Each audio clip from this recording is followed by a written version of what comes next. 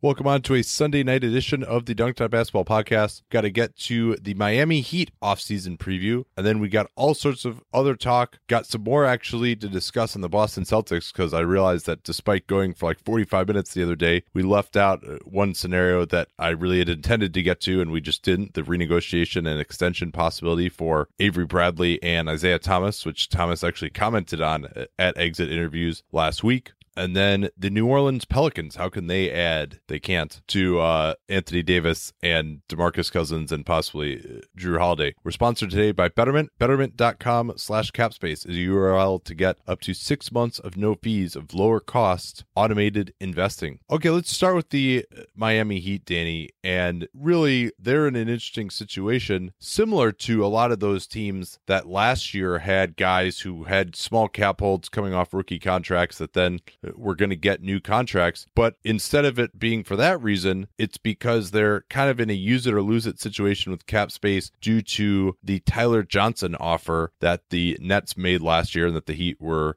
inclined to match and did.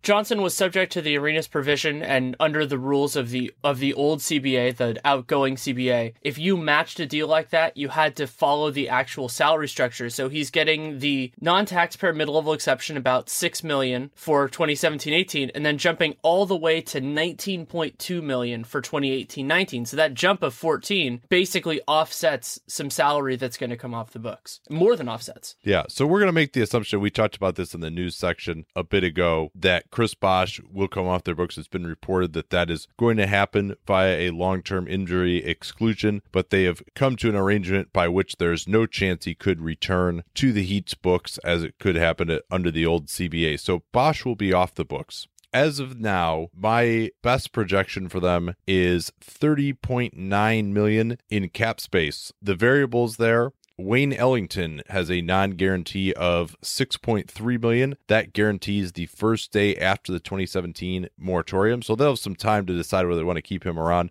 and whether they can do better with that space. I'm going to guess that they probably cannot. And Ellington, I think, is a value contract. One more year at $6.3 million. He shot the lights out from three-point range last year. So that's one variable. If they wanted to move on from him, they could get up to $36 million in space. Josh McRoberts, as we previously had mentioned in the news items, has understandably opted into the last year of that star-crossed 4-year full mid-level exception contract he signed in the summer of 2014, which was when they still were trying to get LeBron to come back. They signed him and Danny Granger, and I guess LeBron made the right decision not to return because neither of those two contracts worked out. McRoberts, an effective player when healthy, but has not been healthy in some time, so that's why he opted into that $6 million. But if they were to trade that, which would be difficult because they don't have a ton of sweeteners to throw in there, or if they were to stretch him, then you could get up to 40 or even as much as 42 million in space that way. And then finally, another scenario that's been talked about, although I think is very unlikely, is if they traded away Goran Dragic and his 17 million, he's still due 2 more years after that at 18 million, and then a player option for 19 million the 2 years afterwards. If they traded him away, they could get to 57 million in space. So probably not quite enough to get 2 max guys.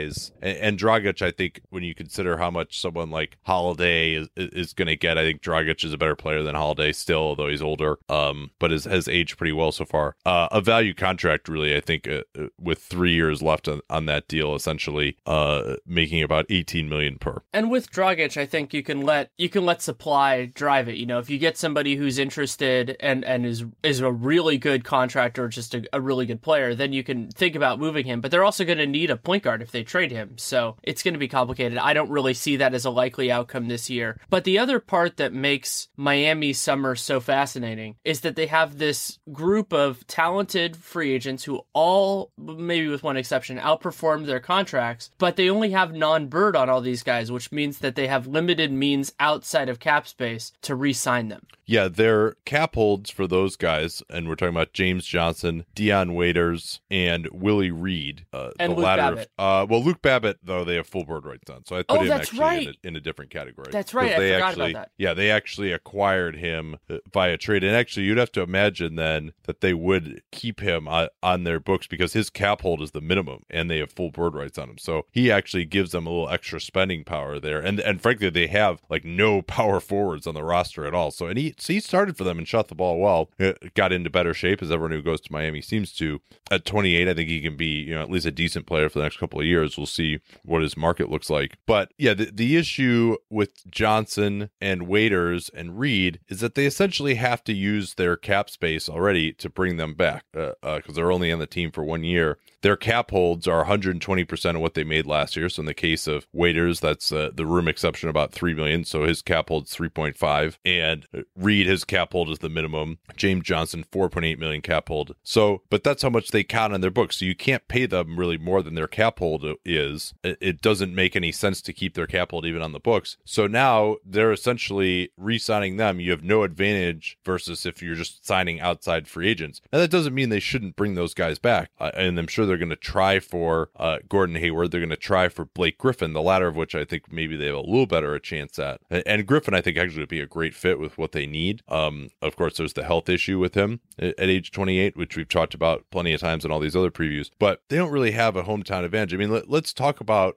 Waiters first. He is a rare free agent who's actually really young and is a decent player, 25. He had his qualifying offer rescinded by the Oklahoma City Thunder last year. I think that Waiters actually is a player that teams that really are trying to, and you wouldn't think this with what his reputation is, and he's not going to shoot as well as he did last year, but he is a player that I think teams who are really trying to compete with Golden State or Cleveland actually could use because he's really strong and capable of switching pretty well. So his ability to guard multiple positions. I mean, I don't think he's that, and he can get to the basket at least. I mean, he's not a good finisher, but he's improved his passing, and he's not going to shoot as well on long twos. But I think he's a quality player. I don't know that I would look at him as, all right, we have solved our shooting guard problems if you sign him, but I think he certainly would be worthy of a contract, $10 million a year in 3 or 4 years, something like that. Maybe not quite starter money, but someone you could expect to come in and play 25, 30 minutes a game for you. And he's also an excellent spot up shooter, so I think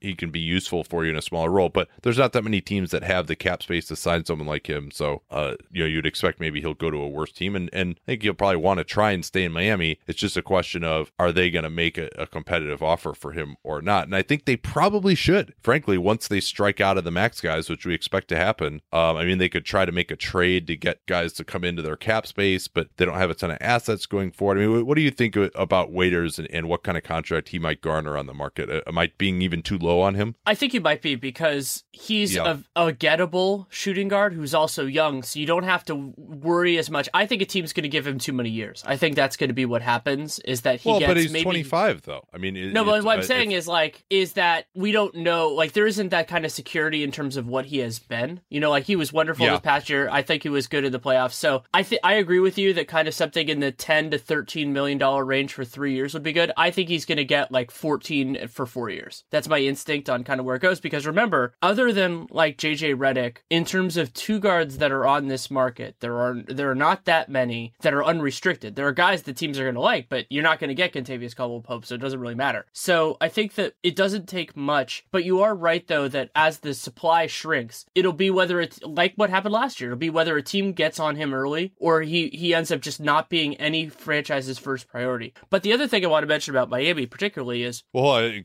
me finish up on Waiters if sure, you were going to change the subject. It ties in with him. Okay, so go ahead then. Yeah, sorry. So basically the other thing that Miami has to figure out is, so they have Dragic, who they like. They have Josh Richardson, who has one more year on a cheap deal that he's going to be restricted. And then they have Tyler Johnson. So if they think Waiters is probably the best of the non-Dragic's, then they should definitely try to re-sign him at a reasonable rate. If they think he's maybe either third now or potentially third, then maybe you get comfortable with what you already have. Yeah, and they also could re-sign him and then maybe try to move either Tyler Johnson, good luck, or maybe Josh Richardson, who will be a restricted free agent after this year, making the minimum, and see if they can get someone back as a forward and maybe take that guy into their cap space. Or maybe if you put in Josh McRoberts into that trade as well, see if you can come up with someone who can start for you. I mean, I think there are definitely teams that can use waiters, because we've talked about this actually, that like there are a lot of teams that are really missing some kind of juice off the bounce. So we mentioned waiters is not a great finisher, but he and Dragic, I think the Heat, I want to say, led the league in drives this year, and waiters was a big part of that. And obviously that groin injury that he suffered down the end of the year was probably the reason why they missed the playoffs, frankly. I'm trying to think of like who the other suitors would be. I mean, I think Indiana maybe would be in the market for him. I don't think the Knicks would. I don't think Orlando necessarily would. Sacramento already has Buddy Hield. Brooklyn would be a team that probably could use him. They don't really have any good two guards right now. So the fact that, I mean, he is a versatile player in the sense that he can get to the basket, he can pass a little bit, solid spot up shooter. I mean, now if you're going to rely on him for huge volume and to make as many long twos and threes off the dribble as he made last year, you're probably going to be disappointed. But then the fact that he can switch as well and even play the three at times defensively with that big barrel chest and his length, and he also got into great shape in Miami. We'll see whether that continues. So yeah, so if you were Miami, would you offer him 4 years and at $14 million a year? 414 is a little rich for me. I think I'd probably try to get him around 411, and then it is kind of piddly at the end of that because he's older. But I really do like Josh Richardson, and I think that could help. But no, if it was 14 flat, I think I would do it. Just because then maybe you're doing that. And he would be an interesting guy to do a descending contract with if they're not going to max squeeze every drop out of their cap space. Just because then it gets more palatable not only for them but for a potential trade. Yeah, and maybe what they're thinking would be is, all right, we've got Hassan Whiteside under contract for 3 more years, making between 23 and 27 million, ascending over the next couple of years. He's got a player option for 2019-20. Tyler Johnson, same thing, player option for 2019-20 that I would imagine he would probably take. Goran Dragic, same thing, $19 million player option in 2019-20. So maybe what they would think is, this is going to kind of be our team. Why don't we just pay what it takes to bring back waiters? Maybe James Johnson too, although probably not. He's 30, so that's maybe a little bit different. But maybe we could say, all right, if we could just get Dion, we'll overpay him a little bit and give him like a 2+1 and see if that's something that he would be interested in. And then this will just kind of be our team for the next 2 or 3 years. And then when Dragic, Whiteside, all those guys come off the books, Pat Riley probably will be ready to retire by that point. Then we'll just hit the reset button that year. Because I think actually like this team, if they bring everyone back and everyone stays healthy, they could be like, they're probably not in the same tier as like Washington, but I mean, they went 30-11 over their last 41 games. I mean, like in some ways you'd think, hey, these guys deserve a chance to come back and run it back. And then, Tyler Johnson and Justice Winslow will be back this year, and Richardson could get better. Maybe Dragic takes a little bit of a step back, but hopefully you could just continue to get better. Waiter's only 25. He could get better as well. So maybe that's the thought, is just what other option do we have other than just kind of keeping this team together for the next couple of years? And then, contracts aren't that long these days. We can kind of reset in 2019-20. We'll have our pick then as well, because that's the other thing too to remember, is they don't have their pick this year. It's only top 7 protected going to Phoenix from the Dragic trade. But then they have in 2019 and 2020 they have their pick, and then they owe 2021 unprotected again to Phoenix from that Dragic trade. So I think that would probably be my plan here, unless you get one of the max guys, because I don't think like their free agents are some of the best guys on the market. Like if you can re-sign them because they're comfortable there, give them a big offer right away, and just kind of run this team back. I don't really know what other option you have, and then they would just have to fill in, maybe get one more forward, a backup center. Reed, they don't have bird rights on either, but he's kind of less important. He's 27 to this team, and I think they can afford to bring back Johnson and Waiters if they wanted to, and definitely Waiters, and then maybe you could just bring in someone else for Johnson instead. But I think he's really important in what they're trying to do, even if he's 30. So I don't know. What do you think of that plan? Well, one small clarification at first. It relates to the term this year. The Heat have their 2017 first round pick. It's 14th overall. They do not have their 2018 first round pick. That's the one that's 1 through 7. I'm sorry. Thank you. Yeah, I just wanted to make it clear, because some people might go, wait, what? But I agree with your vision. I think that's a logical way of doing it. And also, I think that approach is honest about the supply issue. The idea that there aren't that many guys on the market that are really going to be upgrades for them other than the players who we don't think they are going to get. So doing that and also probably holding it to 3 years would be wise, because some of the biggest mistakes that are going to happen in this free agent class are giving fourth years to older free agents, kind of like the Taj Gibsons, maybe the Paul Millsaps, though he provides value in the first couple of years, those types of things. And so if Miami can kind of prevent themselves from making those mistakes by the structure of their own books, I think they're in a good place. Yeah. Now, if they could get Blake Griffin, I certainly would do that if I were them, and be okay with moving on from Waiters. I mean, Griffin fits into exactly what they need, other than the fact that the spacing fit with Whiteside is not great, but Griffin's used to playing with someone like that already with DeAndre Jordan, because they need some additional playmaking, especially when Dragic is out of the game. They don't really have another natural point guard on the roster. That's not really who Tyler Johnson is. They're hoping that Josh Richardson and Johnson can improve their playmaking, but they're not there yet at this point. And I think, if Griffin could stay healthy, of course, always a huge if, that's a team that maybe could get into the same area as like Washington or Toronto next year, or be a clear favorite for the 5 seed at least in the East. And who knows, maybe Toronto won't have Kyle Lowry anymore and they're going to take a big step back too. Some housekeeping stuff here before we get into maybe who they would look for in the free agent market outside of their own guys. Josh Richardson, non-guaranteed at the minimum. They'll of course bring him back. Rodney Magruder, same thing. They'll bring him back. He was outstanding last year as a starter. I mean, people forget that with all the hype on Johnson and Waiters that Magruder and Luke Babbitt actually started for this team a lot of the way. Wayne Ellington, we mentioned him, and then Okara White, who was effective as a small ball power forward as well, bringing a lot of energy. Another great development guy out of their Sioux Falls outfit in the D League. He's not guaranteed as well, but I think all those guys, especially the ones who are making the minimum, like you're almost certain to bring them back. We mentioned the player options that Waiters and Reed are certain to decline. Their draft pick situation, the only first rounders that they can trade if they want to try and bring somebody else into their cap space perhaps, or to move off McRoberts and also potentially get a useful piece, are 2023 and 2024 due to the Stepien rule, because you can't trade future picks 2 years in a row. So they're out 2018, so that means you can't trade 2019. They're out 2021, so you can't trade 2020 or 2022. And so then 2023, 2024, they could always do swap rights potentially, but and then due to all their luxury tax avoidance with Andy Ellsberg's excellent work that he did, especially last year, they have no second rounders at all until 2022. So they're really, again, not a ton of sweeteners to invite someone to take McRoberts if they wanted to open up a little more space. So we can move on to the free agents. My general stance with Miami is that they do such a good job finding guys that I think they're better off finding the next Willie Reed rather than paying the current one, though the current one might not want that much money. And which basically means I want every young guy who's kind of floundered where they were to go to Miami, especially after what happened with Waiters. So, but the problem is a lot of those guys, you can't rely on them as being a key part of the rotation. So those are more like the lottery tickets on the back end of your roster rather than your maybe 7, 8, 9 guys, which is I think what they would be looking for if they can't get a max player. Yeah, I think that's right. I think and we don't know whether Babbitt is going to return or not either. I mean, right now, just what they have in their roster, not counting the outgoing free agents, I mean, they basically need like 3s and 4s. I mean, Magruder is kind of a 3, but he's pretty thin, ideally. They also need someone who can play make a little bit at forward with Tyler Johnson, your backup point guard. And they desperately need a backup center as well. Whiteside, not a guy who plays a ton of minutes, gets in foul trouble quite a bit, gets injured.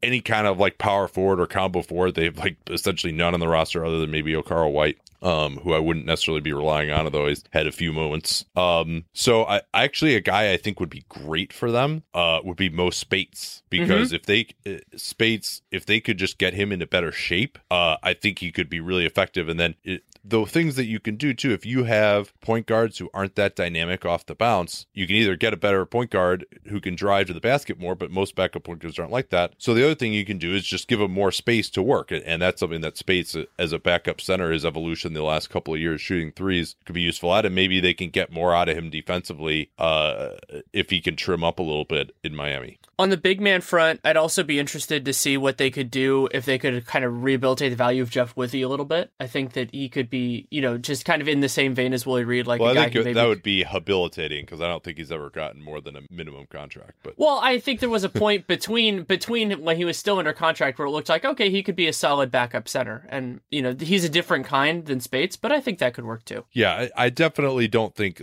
I realize that they need a center, but, I wouldn't pay more than, $3 or $4 million a year at most Agreed. For a backup center, because that's just, there's so many of those guys out there, and I think they're good at creating those guys as well. And they're going to play small. I think Jonas Jerebko, Ersan Ilyasova would be good for them. I think if James Johnson gets too expensive, they could look at Patrick Patterson. Patterson seems like a guy who's always been undervalued around the league. Also, with the reports out of Toronto that they're going to bring back Serge Ibaka, you'd have to imagine that either PJ Tucker or Patterson would be the odd man out there, who are also free agents. So Tucker is also it seems like a quintessential Heat guy, although again, he's a little bit older. But I mean, we talk for a lot of teams about, hey, what is your timeline? They're not going to contend for a championship in the next 2 or 3 years. But I think that their timeline actually is all right, let's just try to be as good as we can with this core for the next 2 or 3 years. And then once Whiteside and Dragic come off the books, then you're going to totally rebuild.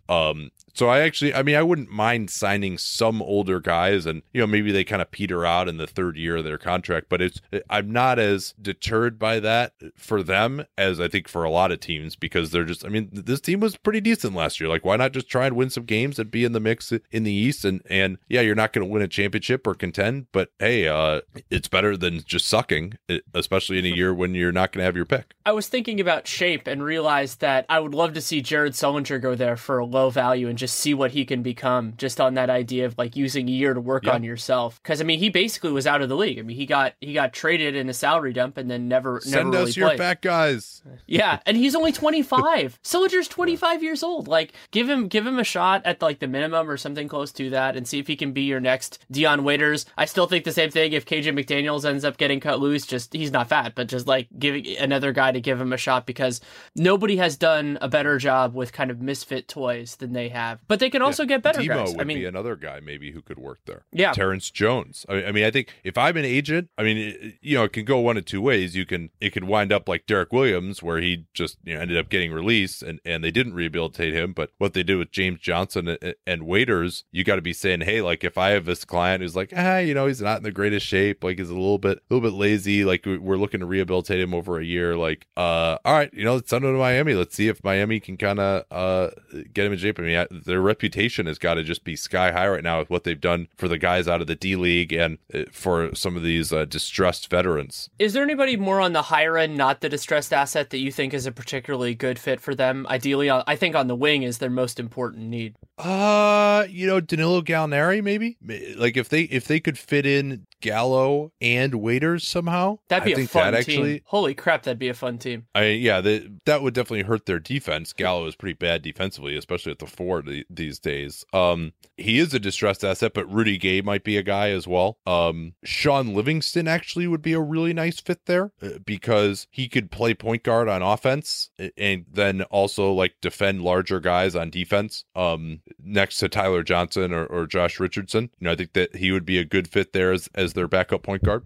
Give them a little bit of shot creation as well in the post at times. Something else that Miami should do, and I don't know this definitively, but I'm guessing they have a good pro scouting group, is this, if they strike out on the best guys, would be a great year to take players that other teams see as distressed assets and get things back for them, because they're so poor in terms of second round picks and even first round picks if they could do it. So if they could find somebody who a team is just frantically looking to cut a little bit of space and they cost $6 million, they go, hey, this guy's not as terrible as you guys think he is, be a good option for that too. Yeah, that's a good thought. But I still think they're probably going to just be planning on using all the space that they can. And another option too, I understand that Tyler Johnson's contract goes way up next year, but they still could have $26 million in space, which is not, that $26 million next year may go further than $36 million goes this year or $30 million goes this year. So maybe they just, if they really can't get guys on long-term long-term deals that they like, they just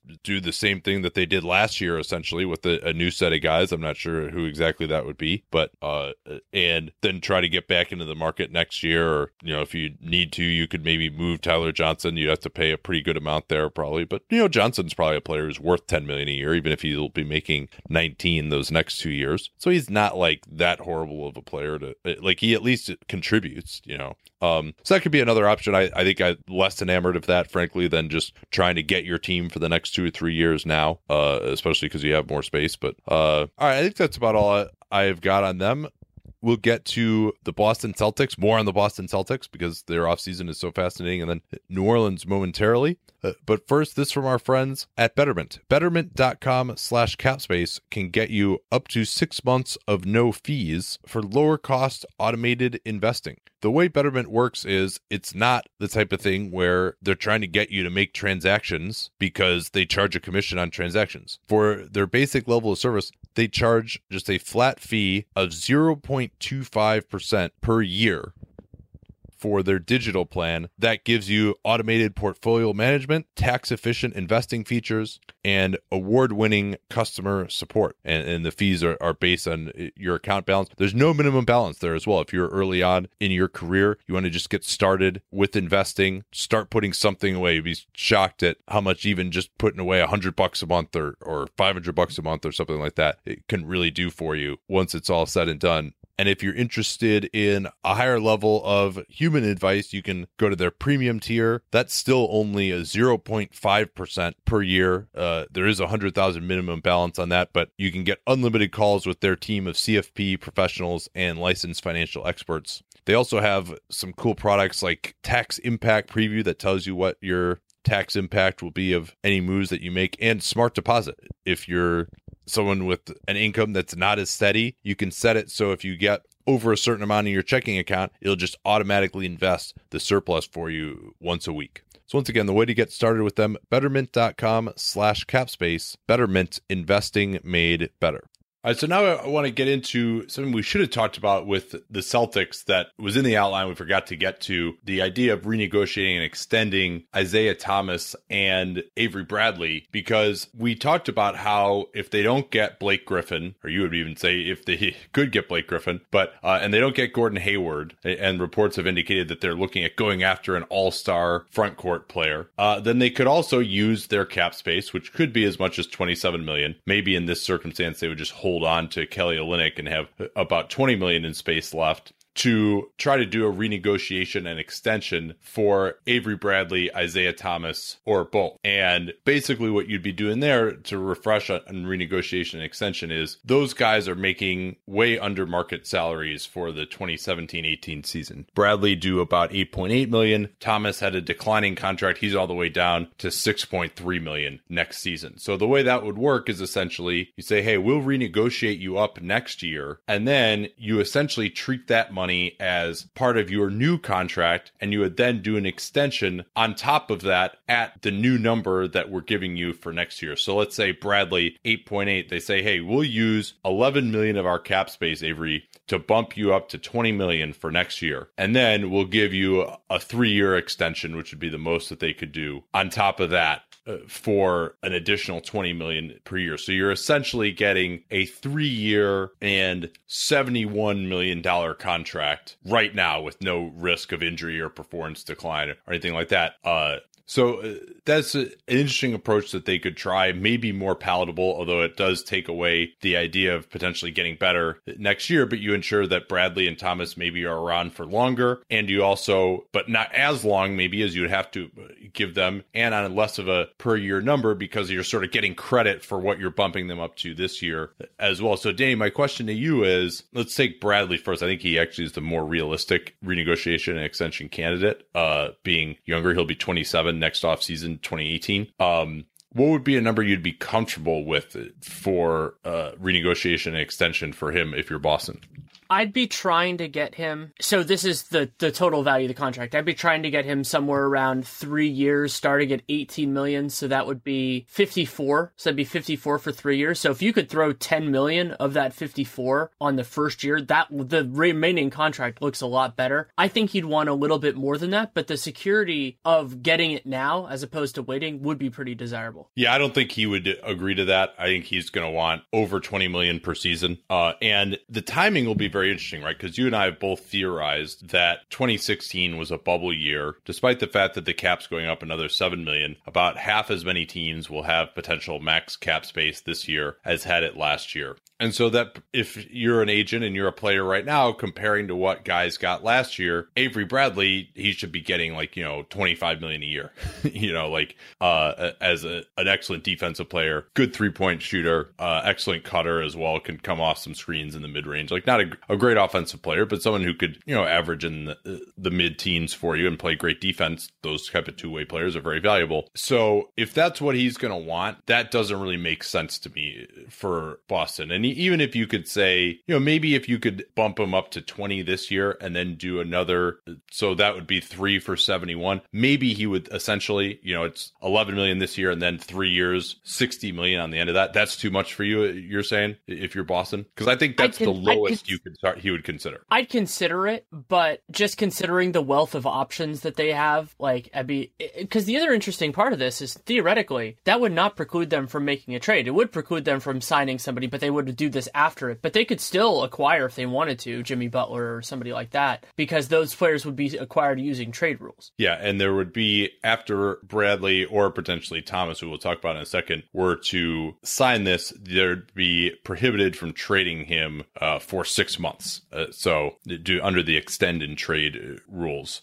So you remember Russell Westbrook last year signed one of these in August, and then he couldn't be traded until February. And of course, no one was talking about doing that at the time. So with Bradley, the timing issue will be interesting, right? Because think the only time you're doing this if you're Boston is, okay, we've struck out on Gordon Hayward, we struck out on Blake Griffin. That's also going to be an issue for them because these bigger free agents, those guys usually take longer to make their decision. All right, we got to do all these meetings and, it's July 4th, it's July 5th before those guys have made their decision. Well, remember when Kevin Durant made his decision last July, on July 4th, basically everyone else was off the market already. By that point, Dwayne Wade, I think, was the only major guy who was still on. So if they're going to try and play in the Hayward, Blake Griffin camp, and they'd still have Olynyk, some other restricted free agents maybe would be available, but most of the unrestricted guys will probably sign. If you're Taj Gibson or PJ Tucker or some of these other guys we talked about as maybe a potential target for them, those guys will probably be gone. And now you're probably left with going back to Bradley or Thomas at that point as maybe one of the most efficient uses of your cap space. And the timing there will be interesting too, because maybe at that point people will see what the market is and that the market is reset a little bit, and that there'll be even more fear that the market is going to be tighter in 2018. And we'll see that a lot, you'll have a better idea too for who might actually have cap space in the summer of 2018 if you're Thomas or you're Bradley, of like, okay, these teams are going to have cap space. If I can't re-sign in Boston, I have to go to this place. I got to go to Orlando or something. I don't want to do that if I'm Isaiah Thomas. So maybe now renegotiating an extension looks more interesting, and the market is reset a little bit. So now the players and agents might be a little more realistic about what they might get. So the timing issue of all this is going to be very interesting. I've talked at length about how I would be uncomfortable giving Isaiah his next contract, but that completely changes if all you can do is add 3 seasons, because if you're getting out of some of the worst part of that contract. So, if you're Isaiah and you want to maximize your lifetime contract value, I don't think it's necessarily the best call. But if he's willing to do it and you have that space to burn, then you're starting to look at the timeline that I think makes sense for the Boston Celtics. Well, it's interesting if we turn to Thomas now instead of Bradley. Thomas only has 6 years of experience right now. And so that actually, if they wanted to bump him up, they would be using most of their cap space to do it, right? It's hard to imagine he would do a renegotiation extension for anything less than the max. And Thomas actually, perhaps to his credit, said in an interview, his exit interview, that I'm fine with waiting to get paid if we can use that free agent space to improve. Now, if using that free agent space to improve means, we're getting guys that aren't really going to help that much, then it's maybe a little bit different of a calculation. But if he's at 6.2, his max would be projected at 25.2 for next season. So if they bumped him up to that or close to it, and then they're willing to put on an extra 3 years on the end of that, building off of that. So you're probably getting essentially 3 years and about 100 million or so in new money if you're Thomas, counting what he would get for this year. I think you have to think very seriously about taking that if they made that offer. And is that too much, you think, for Boston? I don't know that it is, because you keep him around. Yeah, it's only 3 years. It's a lot of money, but it's only 3 years. I mean, he probably won't be worth that contract by the last two, but he at least could be a valuable player. Maybe he's coming off the bench by that point behind Marco Fultz. You keep together, that can kind of be your bridge, because again, as I've said, I don't think there's a huge opportunity cost in these next 2 or 3 years to their cap space. So you might be better off just keeping Thomas there. But I don't know. What do you think? Is that too much for him? I'm guessing you're more conservative on these things than I am sometimes. I'm guessing you're going to say it is going to be too much. It's a little more than I'm comfortable with, but I could totally see the logic behind it, and I would consider doing it. Because the year that I'm focused on more for them, we talked about this when we did the other one, was 2019. And by 2019, that contract will be expensive, but it won't be horrendous. And you might even find a team, just because the cap will have stabilized at that point, where you're probably not going to clear his salary, but maybe you can just do something where you get other pieces that make more sense if you really need to. And Isaiah Thomas has value even if he's not at his best. He plays a very important position in a very important role. And as you said, if he's the sixth man, yeah, he's going to be overpaid. You're going to have the kind of the equivalent of dead money or negative value, but it's not like Myers Leonard or something like that where it's very little value. He's still being helpful. So I'm pretty okay with that. I would love to get it a little bit less, but if that's really all that you have to work with, I'm pretty cool with it. Yeah, the other thing to remember too is if they're going to try and re-sign him as a free agent next year, then he will have 7 years of experience. So his max goes up to 30 million instead. Right. And he can get 5 years from that point. So it's making a meaningful difference in terms of the risk that you're taking and the duration. Yeah, and for Thomas, he's had what would be the best year of his career. He's 28 right now. So for him, I mean, he's made probably 30 million in his career, maybe even less than that, I think. So this would be like total life-changing money that you're locking in right now, over 100 million probably. Or maybe, they could figure out a way to make it declining or something to save them a little bit of money. But I think that general structure could make a lot of sense if they strike out initially. And yeah, I thought I would that right away. I would think that Bradley, I mean, the beauty of doing it with Bradley is, it's probably only going to cost you $11 million this year. And then you could maybe bring in some other guys. You wouldn't have to necessarily give up on Kelly Olynyk's cap hold. You'd be pretty tight with the Olynyk's cap hold if you're going to give Thomas what amounts to a $19 million bump. Olynyk's cap holds around $7 million. So, and they'd have $27 million, as we say. And this also enables them to keep Marcus Smart as well if they want to. And maybe trade him later in the year, keep him as a trade piece to a team that might want to re-sign him in restricted free agency. So I actually like the idea for either of them. There's no way that they could probably do both of them, but that would be an interesting negotiation. And probably to me, once you've gotten to the point where you're not getting Hayward or Griffin, I don't think there's anyone else out there, especially if all the free agents are gone by that point, who's going to put you over the top against Cleveland, not to mention Golden State or whoever comes out of the West next year. So I'm thinking probably renegotiation and extension if it's not just an absolutely exorbitant price, which, in Thomas, they'd be paying him the max.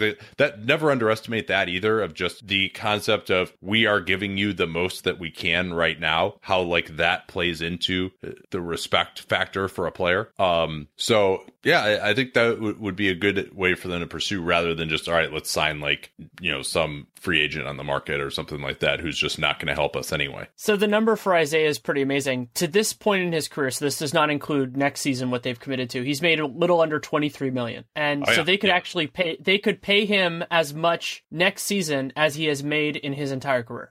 Yeah, and they also, it helps to have a reputation of taking care of your guys and stuff like that too. And Thomas might even be tradable on that contract as well, whereas maybe more tradable than, if he has another good year next year, but they're still not really close. He might be more tradable on that contract than he would be, just trying to trade him on this 1 year left at $6 million. All right, let's get to the New Orleans Pelicans now. Slightly less interesting, unfortunately, than the Boston Celtics. The thing that stuck out to me the most about them is this is now 5 years in a row that they will have traded away their first round draft pick.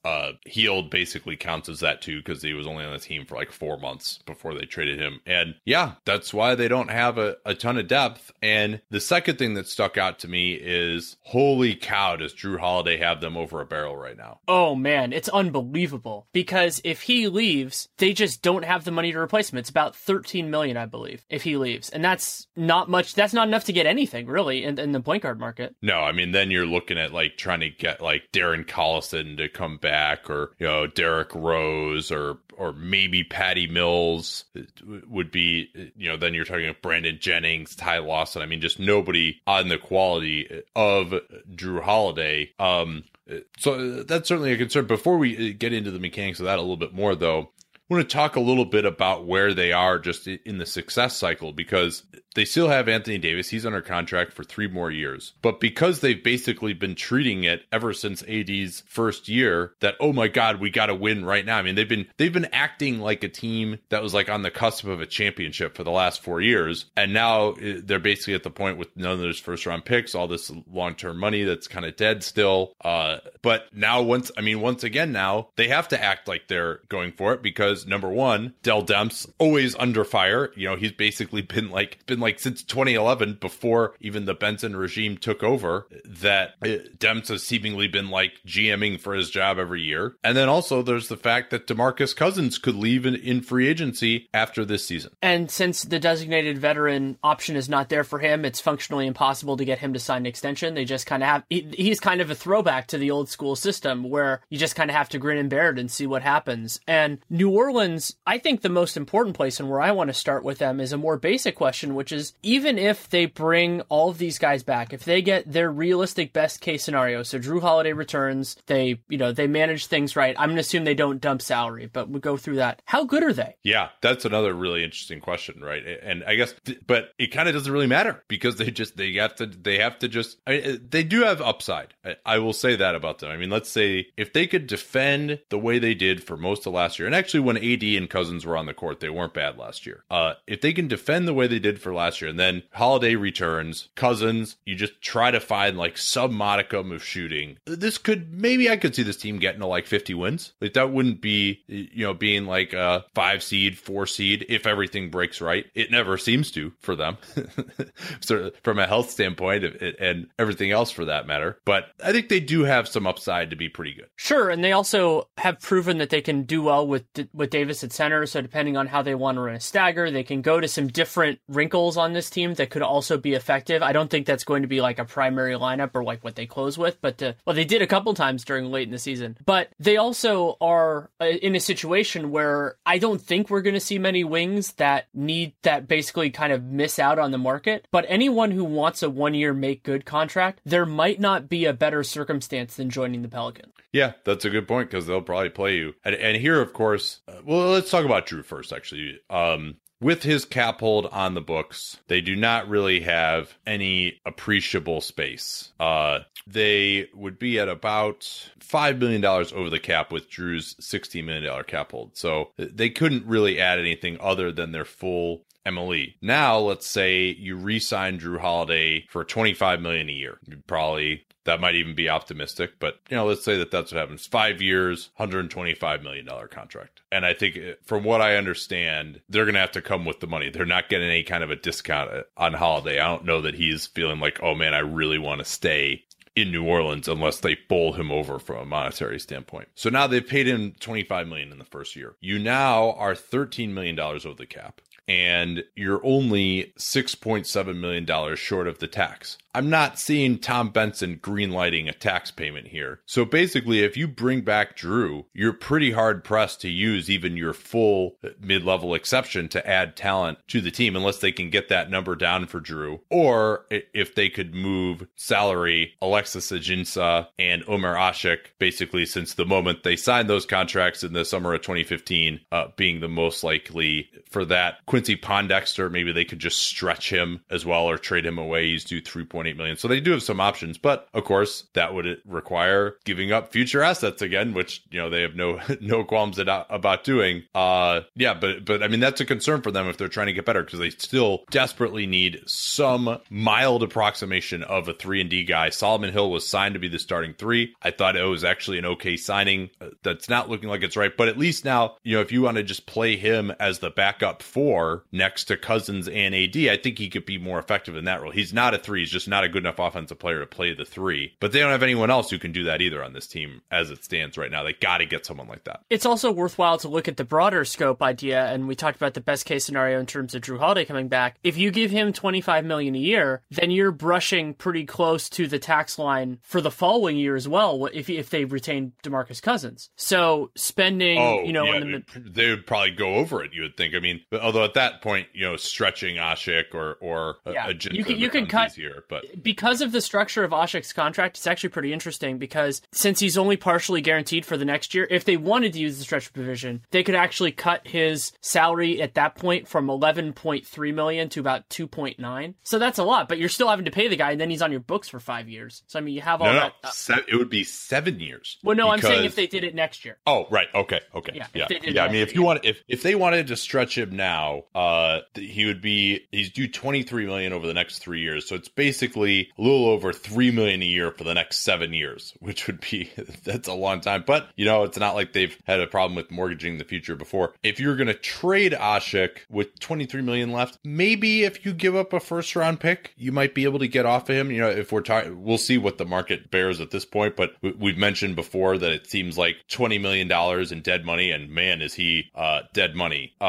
$20 million in dead money basically per first round pick. And New Orleans is a bad enough organization that maybe that pick's got some more upside than some of these ones that have been traded would. Also, a thing that makes Ashik special in this class, because I've looked at salary dumps a little bit already, is that he only has 2 real more years on the books, because then it's only $3 million for that year. So for a team like Brooklyn, that's the exact timeline they're looking at. They would rather not pay a guy for 3 years, because that third year gets to be kind of a pain. But for 2 years, it's pretty well in line. So if they were willing to give up that first round pick, I think Brooklyn would be wise to do it. Yeah, and Ajinça, he has 2 years left at basically $5 million a year, so about $10 million. He's like a little closer to useful, but still massively overpaid. I mean, he's basically like a replacement level, I think, backup center at this point. A guy who might be on like a $2 million a year contract if you squint hard. Another scenario, let's say Drew Holiday leaves. I could see actually that they might be more likely to either move Ashik or stretch him if Holiday leaves, because if you move Ashik, if Holiday leaves, they got about $13 million, but then you move Ashik and now you've got over $20 million, and maybe you can get another point guard. But again, there's that timing issue too, right? Maybe Drew Holiday is nice enough to, because you could say, hey, we're going to make our best offer to him. If he's going to turn it down on the first day of free agency and take all these meetings and stuff, seems pretty clear he's not going to come back if us throwing as much cash as we possibly can is not going to do it. So now we can just start making other offers immediately. So hopefully the timing issue won't be as much of a problem as it might be for a team like Boston, where you're really waiting for a decision. Like they'll have a pretty damn good idea but you better come with your best offer right away with your New Orleans.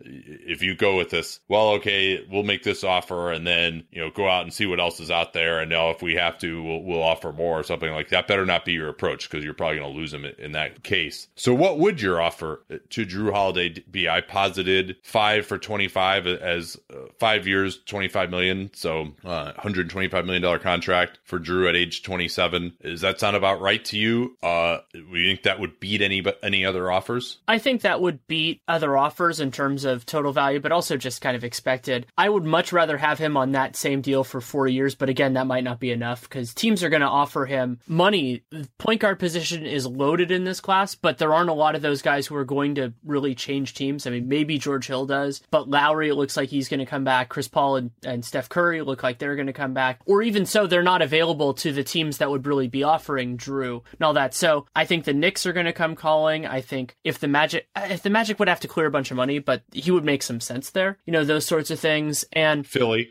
certainly. Yeah, and Dallas has been a reported suitor, although their cap situation is a little more impacted. They got Nerlens Noel if he's going to be on there, and then Dirk is due as a team option for $25 million. They'll probably decline that that. Maybe if Dirk were willing to go back to playing for a lot less, but even so, like he would have to sign that contract first to reduce his cap hold. And then you're still, even if Dirk took the minimum, you're still only looking at really $20 million in space, unless they're able to move Harrison Barnes or Wes Matthews, who I wouldn't think they would want to do that because those guys are an important part of their team.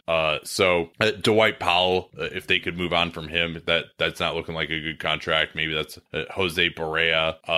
Maybe they could open up a little more space, but they don't have an overwhelming offer just sitting around there for Drew Holiday at this point.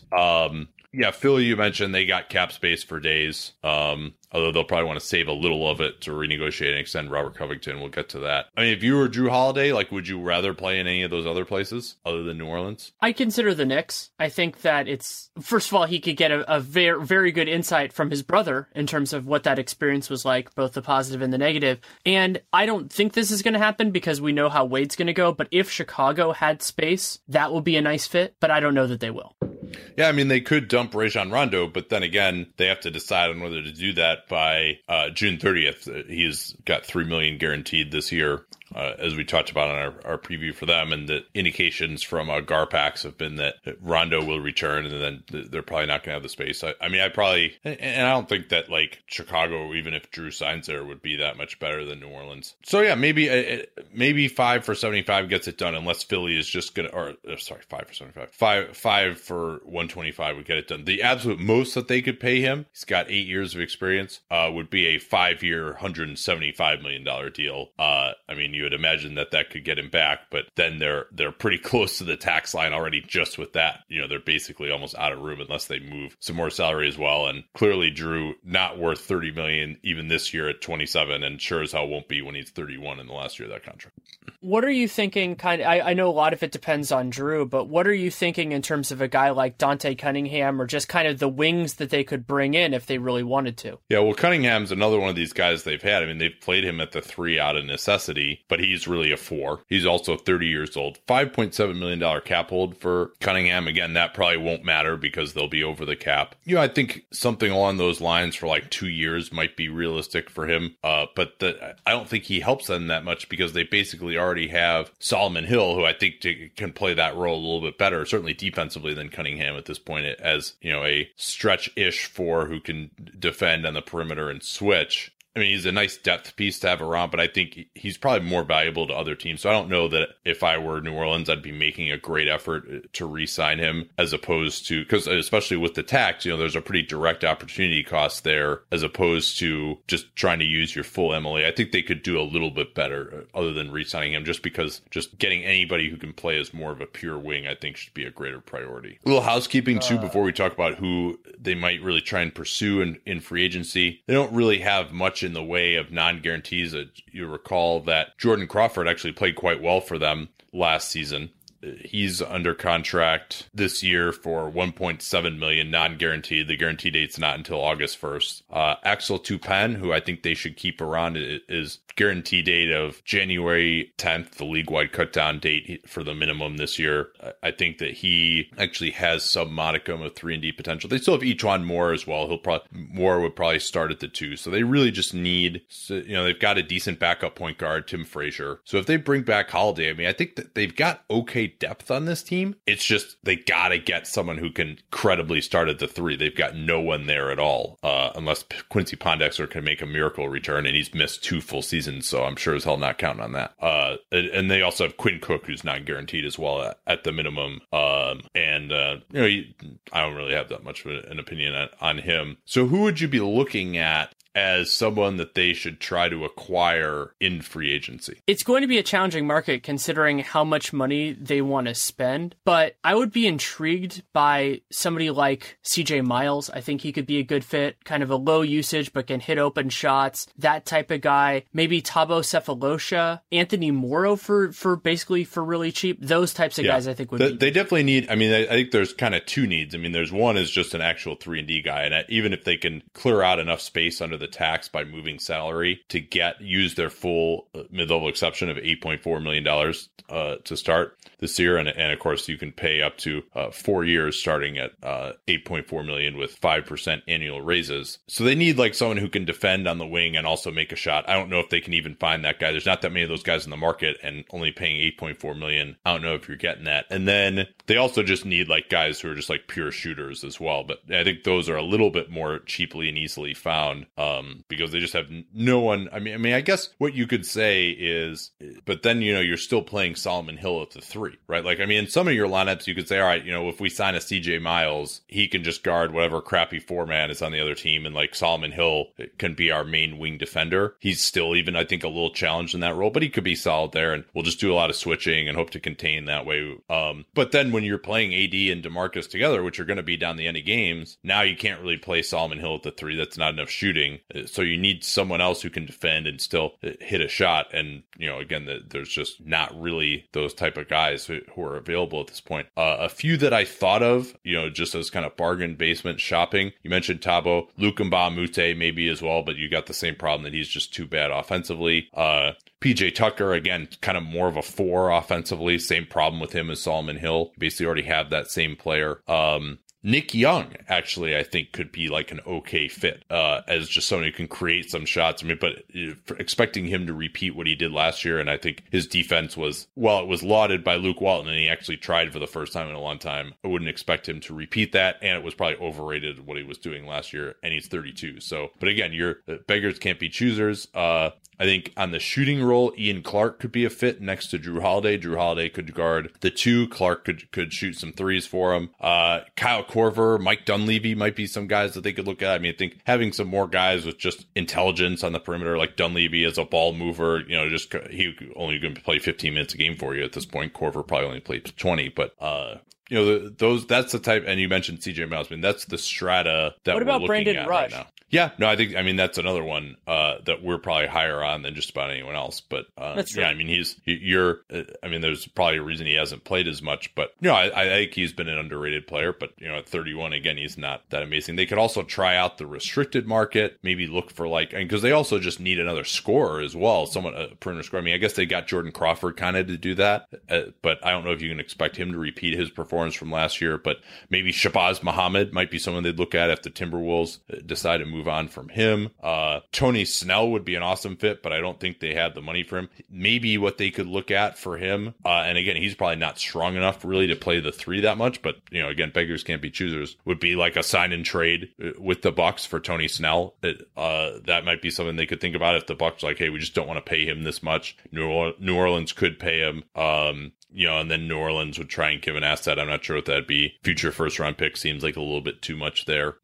They could also just try and make another trade for like a Wilson Chandler type, give up yet another first round pick in 2018. I mean, the Dell Demps. I mean, the Pelicans at this point remind me of like, and if they stretch Ashik or Ajinta, it'll be even more like this, of like those old Cowboys and Redskins football teams that just like kept giving, like restructuring contracts and like giving big bonuses that then, kept getting kicked down the road, and then finally they would have to pay the piper at a certain season. But the crazy thing is like they have this great young superstar where like their best days are supposed to be ahead of them, and they're just not.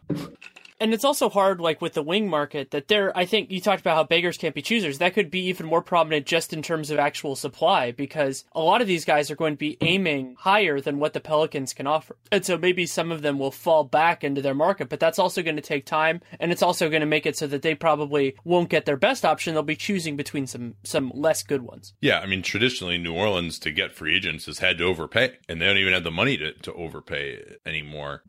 Anyone else on the wing? I mean, Tim Hardaway Jr., maybe they could look at him as well, depending on what Atlanta does with him. Although, again, full MLE, probably not going to get it done to lure him away. None of these restricted. Maybe Bojan Bogdanovic would be someone they could look at just to give him some more shooting, but he's horrible defensively as well. They don't really have the money for Andre Robertson, and he's not good enough offensively. It's Gerald Green. Yeah, I mean, he's pretty duplicative of Jordan Crawford at this point, I think. So yeah. Well, and this also is a reason why I think that they're looking at their situation more closely. early here.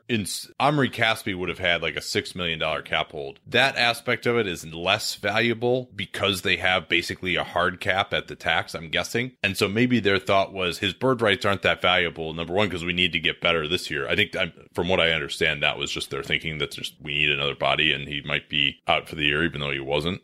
But then, just keeping his $6 million cap hold on the books, he's not like a great 3-and-D guy, but frankly, he's probably the best of all these people that we've discussed so far. He's probably actually the best combination of offense and defense of any of them. Maybe CJ Miles, but again, all of these guys we're talking about are very limited in general on one side of the floor. But maybe the thought was, if we're going to keep him around, it's like straight up opportunity cost. The idea of having his bird rights and re-signing him isn't as useful because we got this hard cap essentially at the tax. I mean, I still would have kept him around because, I don't know that they're going to get a better player than him, frankly. So yeah, it's pretty tough. And the other thing I'll say too about just their long-term future is, I mean, again, how do they get better? The Cousins trade was a good trade. I would have done that for sure. And maybe if they make the playoffs this year and they have a pretty good showing, AD and Cousins together, those guys just play 1 billion minutes and they overwhelm some team in the first round. Like, that's not impossible. They would have to retain Drew, obviously. Maybe they'd be okay, but it's just, they've got 3 years left of AD before free agency. And they better hope that this team as constructed is damn good because they really have no way to get better again, unless it's just trading a first round pick. Because if you have a 2018 first round pick that's in the middle of the first round, expecting that player to contribute by the time AD can be a free agent, and he would only have 2 seasons, is pretty unlikely. So they're basically the only ways that they can get better at this point to try and keep AD, other than just paying him the designated player, which of course might be enough to keep him anyway, is just by trading away draft picks and bargain basement signings that they have to hope work out. Or like Chick Diallo develops. Like Chick Diallo is like their only young guy of any note on this team right now. The other thing, I think we don't need to discuss it, but I want to discuss it, is do you have an idea of what kind of offer it would take to get to trade Cousins this summer? And then how would you be thinking about that over the course of this year? Well, there's no offer they would make to trade away Cousins now. I mean, there's no player they're going to get for Cousins that's going to, in theory, I mean, they might actually get players who would help them win more this year than Cousins. We just still don't know how well that partnership's going to work, whether they can get Cousins to defend. But there's no player they could get who gives them the upside that Cousins does this year if he's really in shape and motivated and that partnership works really well. So I would be shocked if they were to make that trade. And certainly I don't think there's anybody who's like champing at the bit to give them an offer that's going to make them make that trade, especially remember because Demps is perpetually under fire. I could see him get moved at the trade deadline if they're just totally out of it and Cousins has indicated he probably doesn't really want to stay there, or there's no reason to think that he would stay. They can still offer him the biggest deal. They'd be able to offer him 5 years starting at over $30 million a season, which might be enough to interest Cousins to stay. They'll have about a $35 million advantage or so on any other team in an extra year, which could matter to Cousins at age only 27. Amazingly, next summer, DeMarcus Cousins was very young when he was drafted, obviously. But I mean, you would have to imagine that if they do trade him away, the market's kind of been set for him. So it would probably be just a team trading for him. And if a team trades for him, presumably at that point, it's a team that maybe would want his bird rights and could work out a deal with him ahead of time, or a team that's going to be in contention and it's just as a rental. But it's hard to imagine that he would even get like a solid starter in trade at the 2018 trade deadline, or more than just, like the Serge Ibaka trade would probably be like a pretty decent proxy for what they could maybe expect to get for him at that point. The only way that I would really seriously consider, beyond a team making just this stupid offer, which is always possible, is if he basically said, I'm not coming back. And I don't think that's going to happen, but at that point, you just have to recoup your cost. And by the way, they'll have no space in 2018, in case you were wondering about that. Things getting better. I mean, unless, again, they were to move on from Ashik, and maybe I still don't, but I don't see like the player that if they do move on from Ashik that's going to make that much of a difference who's going to come there. I mean, it really, the type of player that they need is at least a $20 million a year player, and they don't even necessarily have any of those on the market this year. Like they need like an Andre Iguodala or something like that, and even Iguodala could be slowing down and not be that useful anymore. All right, that'll do it for this segment on the Pels. And for today's show, thanks so much for listening. Don't forget about our sponsor today. Betterment.com/capspace is your URL to get up to 6 months of no fees. And we'll be back. Going to take Monday off actually for Memorial Day. We'll be back on Tuesday. Big episode coming up then. Lonzo Ball going to do his scouting report. And also Dan Feldman going to join us for a look at the Detroit Pistons future. Talk to you all then.